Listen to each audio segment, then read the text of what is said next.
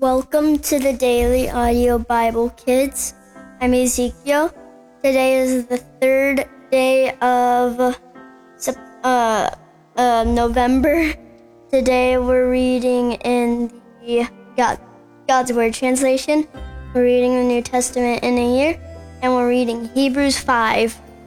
Every chief priest is chosen from humans to represent them in front of God. That is, to offer gifts and sacrifices for sin.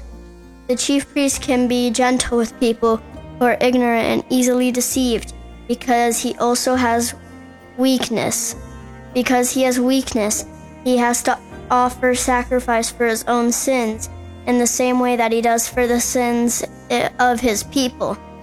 No one takes his honor for himself. Instead, God calls him as he called Aaron. So Christ did not take the glory of being a chief priest for himself. Instead, the glory was given to him by God, who said, "You are my son. Today I have become your father." In another place in Scripture, God said, "You are a priest forever," in the way Melchizedek was a priest.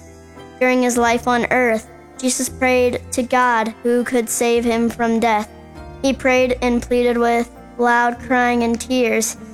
He has heard because of his devotion to God. Although Jesus was the Son of God, he learned to be obedient through his sufferings. After he had finished his work, he became the source of eternal salvation for everyone who obeys him. God appointed him chief priest in the way Melchizedek was a priest. You need someone to teach you. We have a lot to explain about this, but since you have become too lazy to pay attention, explaining it to you is hard. But now you should be teachers. Instead, you still need someone to teach you the elementary truths of God's Word. You need milk, not solid food. All those who live on milk lack the experience to talk about what is right. They are still babies. However, solid foods is for mature people, whose minds are trained by practice to know the difference between good and evil.